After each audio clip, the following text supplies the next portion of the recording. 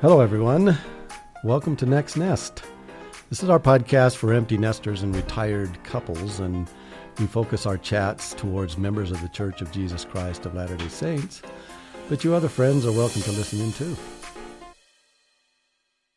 Today we're talking with Marnay Wilson. Marnay is part of a missionary couple veteran. She's a missionary veteran for the church.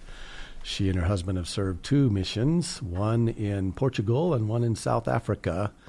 And then they each served their own mission as youngsters. Marnay also is the author of a book called Senior Missions, What to Expect and How to Prepare. And it is published by Cedar Fort Publications and is used in some stakes around the nation, even in terms of preparing people to go on senior missions. So have a couple of possibilities for discussion in this book. And from Marnay, we're actually considering this to be maybe the first of a 2 or 3 part series that we'll get to here. We have some questions from Marnay. Welcome. Thank you. All righty. Give us a little bit, if you will, of a background on yourself.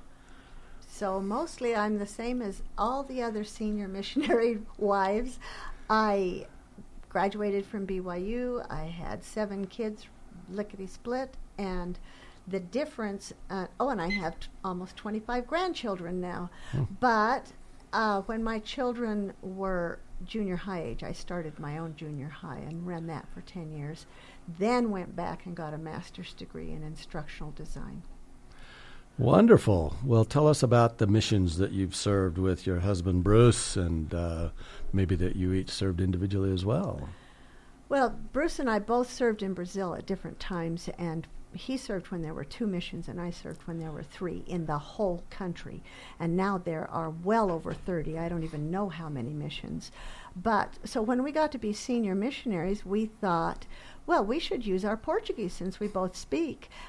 Not realizing that the Portuguese in Portugal, we didn't request Portugal, but when we got our call, we were so excited, not realizing that the Portuguese was so radically different. It was challenging. But we were called to be office missionaries. There are many, many senior couples are called to be member support missionaries, but there are so many different kinds of missions. Ours in Portugal were started out as office missionaries, and then right in the middle, they combined the 2 missions in Portugal, and so we were sent clear to the south and became member support missionaries, and we started a youth center for college students while we were there. And then in Africa, we were called to the area office where Bruce worked in the legal department, and I worked on creating and kind of filling the web page for the area. Okay, before we get into some of the specifics of those missions, tell us a little bit about your book. How did that come about? Where can people get it? This is a fun project that I never would have guessed I would do. But when I got to Portugal and then again in Africa, I noticed that the sisters were struggling. They didn't have any idea what a mission was going to be about. And so the shock of the realities of missionary work and being with their husbands 24 hours a day, and they were crying. And so I thought, I'm going to start writing down the things that sisters, because I want to do I'm your sister, let's talk about what to expect. So I started writing down the areas that they needed support and needed to know what to expect. And that was the foundation of the book. Okay. Well, as you mentioned, a lot of young men who are now our age-ish they served missions as 19, 20, 21. And in our generation, not so many sisters served. But at least the elders know about the expectations, about the things that happen in a mission. What kind of expectations are there? What's expected of a senior missionary couple versus the younger ones? Well, for one thing, senior missionaries don't have to work as long as junior missionaries. And that is such a comfort to know that you don't have to work day and night. You can take naps in the middle of the day. You can email your kids and Skype them every single night if you want to. Okay. There are very few rules. And another great thing is you don't have to stay with your companion all the time. You can go shopping without. And in fact, I have to tell you the funny story. The first week we were in Portugal, Bruce and I went shopping to get all the stuff we needed, and we hadn't really been shopping together. So we would go along, and he would critique everything I put in the cart. So finally I said, you go shop in that aisle. I'll shop in this aisle. We worked it out eventually, but he learned that I didn't want him to critique what I was buying. What makes that different from your day-to-day lives before your mission? He obviously, the way you're saying it, he didn't do that when you were home. What made him all of a sudden change into this micromanaging shopper, as it were? Well, he shops in a different way than I do. And so we, long time ago, decided that he likes to compare every single screwdriver in the store. And I just want to grab one that's a good price and buy it. So it's just a different, and this is what senior missionaries find in lots of areas. Cooking and household management and schedule planning and scripture study. They've basically done their own pathway for a lot of years. And one of the things I say in the book, in fact, is it would help senior couples immensely if they forced themselves to do a project together and figure out all these bumps, even if it's just planting a garden, or so that they have to work together. So you're talking about before you go on a mission. Before you go on a find mission, some project and see how it goes. Because the shock of having to negotiate and agree on your schedule, and even little things like, how are we going to exercise? Are we going to walk? Are we going to run? Are we going to do it in the house? You know, all of these things you have to negotiate that you didn't have to negotiate before. So that couple tension is probably one of the hardest things. Now, after the first 3 months, well, some couples have said, in order to save our marriage, we have to go home. Others, most all, say by 3 months they've figured it all out and they are working in tandem. One of the problems is that husbands, without even thinking about it, they know how they think they know how missions work. Senior missions work a lot different than their junior, but they left as senior companions or zone leaders, and they were used to being the boss. Plus, they have been the boss at work for a lot of years by the time they reach this age. Wives, on the other hand, are used to being the boss too. They've been the boss at home. So the husbands, and they often have the language because they've chosen missions that they spoke that language if they're going foreign. And the wives don't have that language. So that gives them one more power move so that they can say, I'm the boss. That kills the wives. So they fight back, and then you have contention. And they figure it out. But this, who's the boss? And they finally figure out that neither one of them can be the boss and be happily on a mission together. So what is it then that, if you're a mission president out there and you're looking at all of the needs within your mission that you'd like to have filled, what is it that senior missionary couples provide to a mission that no regular, if you will, missionaries, younger missionaries can provide? Well, it depends on the kind of mission, but I'm going to start with office missionaries, because you don't realize. Do you remember when they changed the age for missionaries? Yes. And they had this massive number of missionaries come and want to go on missions. And I said, oh my gosh, because I'd been an office missionary. The mission presidents need senior couples desperately, because senior couples send the papers out for when missionaries are newly called, giving them all the instructions. They send the papers out when the missionaries are going home. They collect referrals. They get the apartments for the missionaries. They do all of this foundational work that the mission president doesn't have time to do. So he's desperate for mission couples. And when we were a couple in the office, we did it all. We did the apartments, we did the cars, we did the, we did it. But big missions have senior couples. If they can get them, they have one senior couple that does transportation and another senior couple that does apartments. And because it's one of the funnest things, honestly. You go to these missionaries' apartments, and you're supposed to check them out every month to see if they're filthy, and but it's so fun to interact with those elders and teach them how to clean a bathtub. And so senior couples can be parents away from home, and you can invite the missionaries over, and you can make cookies and do all those fun things. But that's just the office couples. Mission presidents are desperate to have couples involved with branch presidents who have they don't know how the church is supposed to work. And in foreign countries, they're often in their 20s, and they're branch presidents, and they've got the handbook. And I had one sit down with me. He barely spoke English, and he wanted me to explain every single section of the handbook because it was all brand new to him. But so senior couples can basically save a mission president's life. Okay.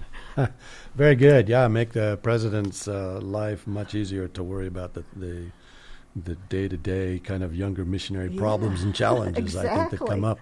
So a senior missionary couple goes out there, and they have a lot of experience, a lot of wisdom, if you will, usually, we hope, testimonies of the gospel founded in a whole lifetime of service. And sometimes both the regular young missionaries and the new leaders of the church are all kind of still in the process of building their testimonies and gaining experience in the church, etc. How does a senior missionary couple work with the missionaries and the leaders, in a way that is not overbearing, or where they guide and lead and encourage as opposed to dictate and, those kinds of things? One thing to know is that senior missionaries are actually not allowed to proselyte. Mm-hmm. They can't even go out with the junior missionaries. Wow, really? What they can do is, again, support. So if a junior missionary is teaching a couple, that they can invite the senior missionaries to come and answer hard questions, or senior missionaries often teach the newly baptized lessons, so then they are giving more information than the junior. But in terms of crossing over with the junior missionaries and being dominant, that's not part of the way the system's set up. It's kind of two different paths. Now, the members, on the other hand, the biggest thing that senior missionaries need to do is love the members and be there for them and support them. And I found, interestingly enough, that making comments in Relief Society was one of the most beneficial things I could do, because I was actually teaching the members in a very backdoor way about how the gospel worked by the comments I made during the lesson in Relief Society. But a lot of it is, I had such a fun time, I have to tell you, teaching piano lessons, because the branches, and I can't believe I was teaching piano lessons. Where would this have been? South Africa or Portugal? It was Portugal. And I hadn't played the piano for 40 years, and I was really bad at it. And besides that, they don't do ABC keys. They do do, re, mi keys. Uh-huh. So I would have to sing the little song to figure out what to tell them to play. But it was so gratifying. And they actually had only one piano, so they had my two little students sitting on the piano bench playing the same piano, one way up high and one way down low, but those kinds of things. So it's really not at all about you telling everybody how to be, but more you giving them of your talents to strengthen them and their branch so that they can do it themselves. I personally think that probably the men are tempted to be more domineering than the women. Yeah, I could. Something tells me that you're probably right on that one. I could see that. But when Bruce was working with the branch president, they put him in the branch presidency, and when he was working with a branch president who was very domineering and micromanaging the whole ward, and it was a disaster, he spent time with him. Not saying much, but spent time watching and encouraging. So it's that whole game. It's sort of like you do with kids, where you encourage them and you don't criticize too much, but you anything they do well, you encourage, and you kind of team with them. That's what Bruce did a lot. He teamed and went out with them home teaching and was in all of their meetings and. Good. So you've already mentioned a lot of these kinds of things, but those couples out there wondering about missions and what are they about, etc. Give us a little bit of a kind of, and I know every mission is incredibly different, but generally speaking, kind of the day-to-day, what happens, what do they expect in a typical day in a mission? Now, some of it depends on the kind of mission you're on. So, but generally speaking, mornings are designated for missionaries, not for your mission work, but for you personally to study the scriptures together and individually, to exercise. They designate time for you to go out walking or running or whatever you decide to do. So your mornings, partly because nobody wants you to bug them before about 10 o'clock. So True. you have, but there are no rules for senior missionaries, like getting up at 6 o'clock. There are no rules like that. So I could get up at 10:30 and be just fine. You could, but you'd feel guilty. Okay. Because, in fact, you know pretty soon in the mission that nobody's watching except Heavenly Father. And so you can take advantage of this short little mission that you have, or you can waste it. So you chose to come, and most missionaries, senior missionaries, are really excited about doing this service work. So then it's a matter of figuring out what works for them. You know, that's so consistent with the way the church is going recently, when you have the ministering as opposed to home teaching, and you have the 2-hour block now where we're expected to spend an hour of our time or more. It's kind of up to us to build our own testimonies and to develop ourselves. Sounds like that's what senior missionaries have been doing for a long time. With this new program, I can see, of course we didn't, I can see senior missionaries having that 3rd-hour Sunday school with various groups even, and it could be this fabulous experience for the senior missionaries and for the new members, young single adults, lots of the thing that's very coolest about senior missions is that you get to make it your own offering to God, using your talents the very best you can, and then stretching just a little bit like my teaching piano lessons, and then finding it's like, I have compared it to Ammon, that you have your little sword of talent set, and you are willing to wield it in God's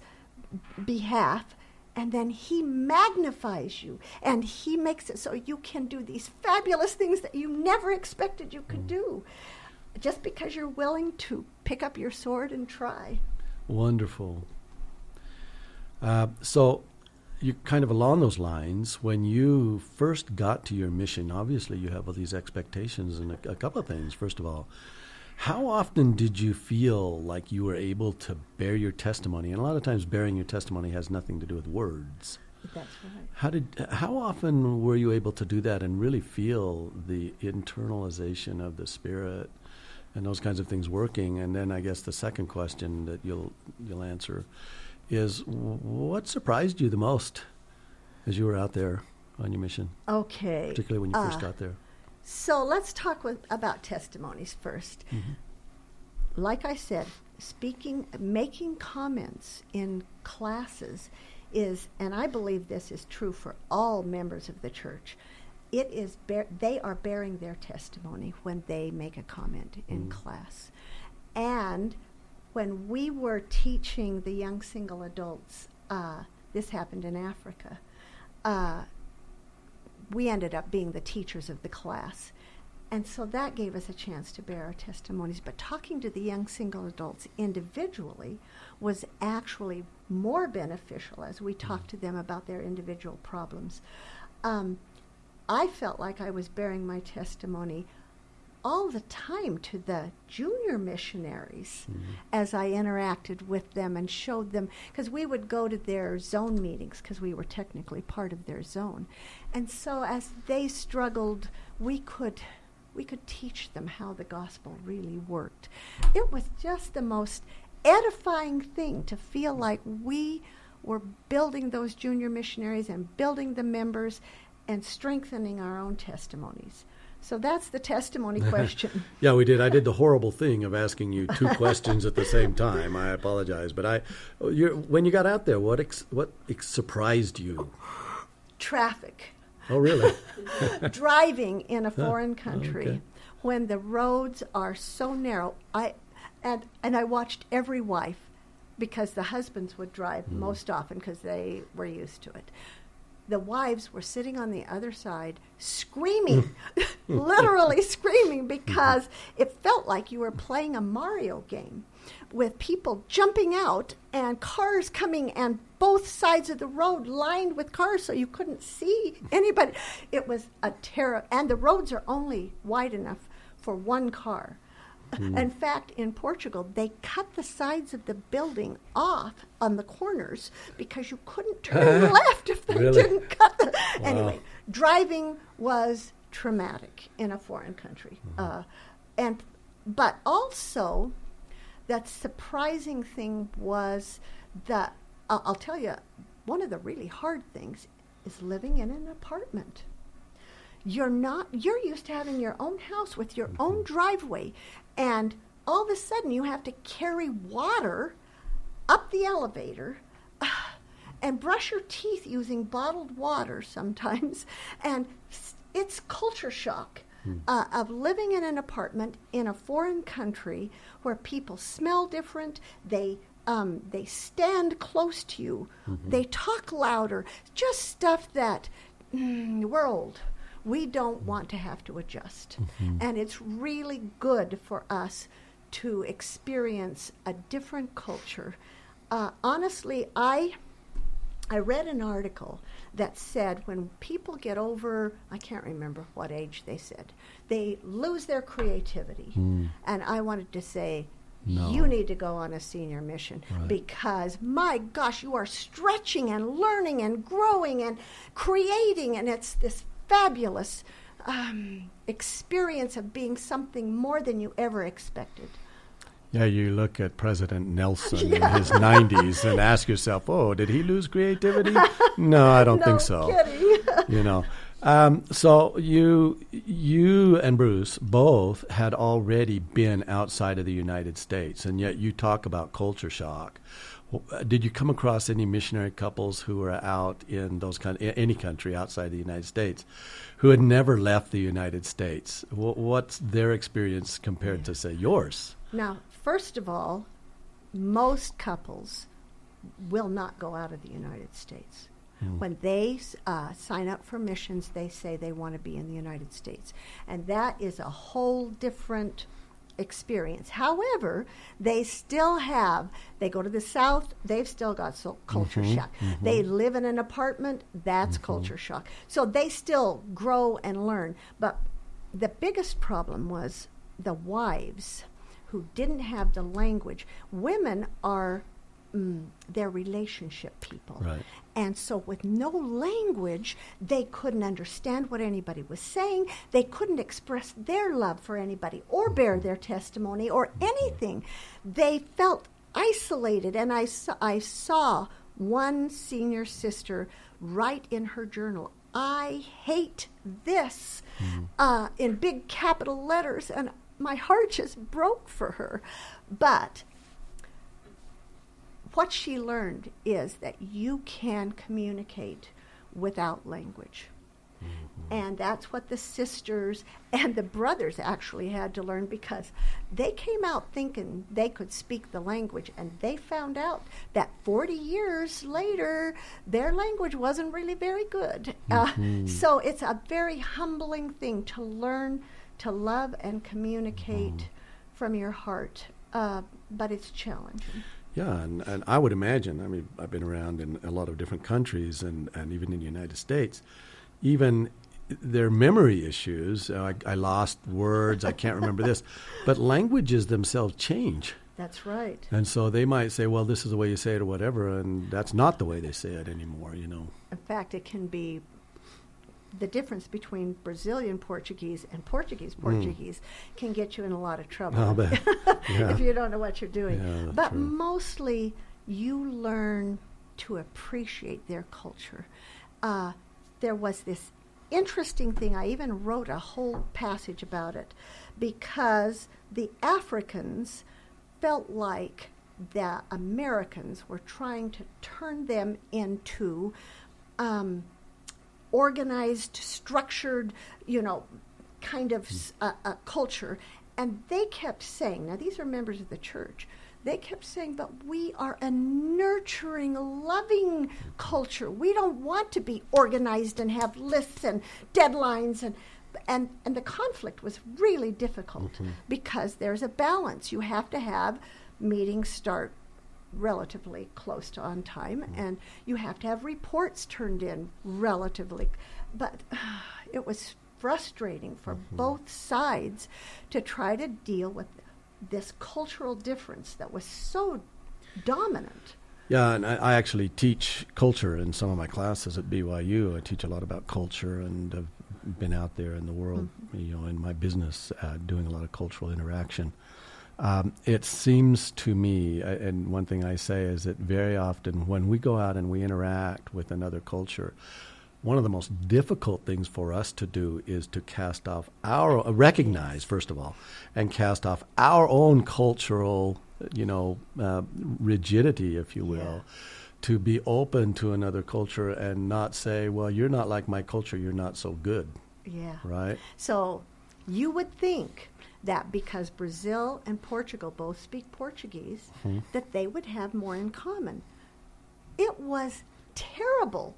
The Brazilians thought the Portuguese were stick in the muds and the Portuguese thought the Brazilians were just insane because they would party and sing and dance, and the Portuguese are very reserved and structured. It's so funny, and it's so good for us to get outside of our narrow tunnel vision. Right, yeah.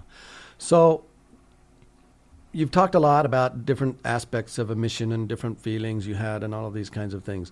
At the end of the day, when you look back on these two missions, what do you feel you have gained the most from serving your mission with Bruce, and you and individually and you and Bruce together? I suppose the thing that surprised me the most, and that was how much God can take, like I said, us as fallible, weak members of the church, old people who have limitations in our health. And mind you, every senior couple has health problems. So don't worry about that, because every senior couple does. And one of the worst is teeth, believe it or not. So don't worry that you're weak, because Heavenly Father takes us in our weak, old people state and changes us into tools that build his kingdom. So we came home from our missions having used talents that we hadn't used for years and years, and used them in ways that were dynamically changing the church that we would never have guessed that we could do, both in Portugal and in Africa. And if we did it again, we would be using other talents and stretching. But I guess the most impressive thing for me is that God uses the weak things of the earth to make such a difference. So now, in our old age, we have this wonderful knowledge that God knows us and loves us and used us. Okay, maybe you've just answered this question, but you have friends, I'm sure, who talk to you all the time who are thinking about going on a mission, but they're not totally sure. What do you tell them?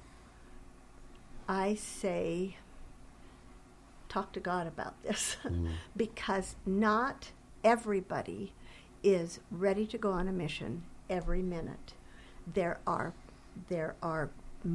all of us who are old have parents who are a lot older. Some of them have already passed away. Some of them are in their 80s and 90s, and we have to decide how that works. Some of us have children who have needs or have handicaps.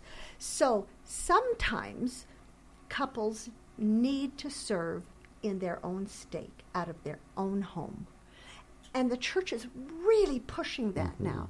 Some of them need to serve shorter missions. Some of them need to serve in other countries.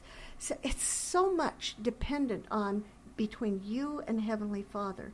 But I would encourage every couple, now the church doesn't, but I would encourage every couple to at least think about how they can best serve a senior mission. Because chances are that they can. Right. And that it will bless them. And Elder Bednar said at a conference in Africa, your service on a mission will bless your family for 2 generations. How much would you give to bless your family for 2 generations? Yeah, you're gone for 18 months or 2 years, but you show them what it means to sacrifice for God. And it's an act of love for your children. Thank you so much, Marnay. I appreciate this last half hour we've spent together. And as we talked about at the beginning, there are so many more things that we could talk about. I think this is our first podcast for Next Nest. I think we're going to do this again. Okay. How did it go? Fun. Did it go okay? Sounds great. And Except we'll that bring I you cry back. All the time. Hey, that's what it's all about. We just want to share and encourage and find any way we can to help, particularly members of the church and other friends who are at our age range to make the most out of our lives and the lives of others. And so we'll bring you back. And we'll bring ourselves back, and we'll do this again. So, again, thank you from Next Nest, and see you later. Thanks.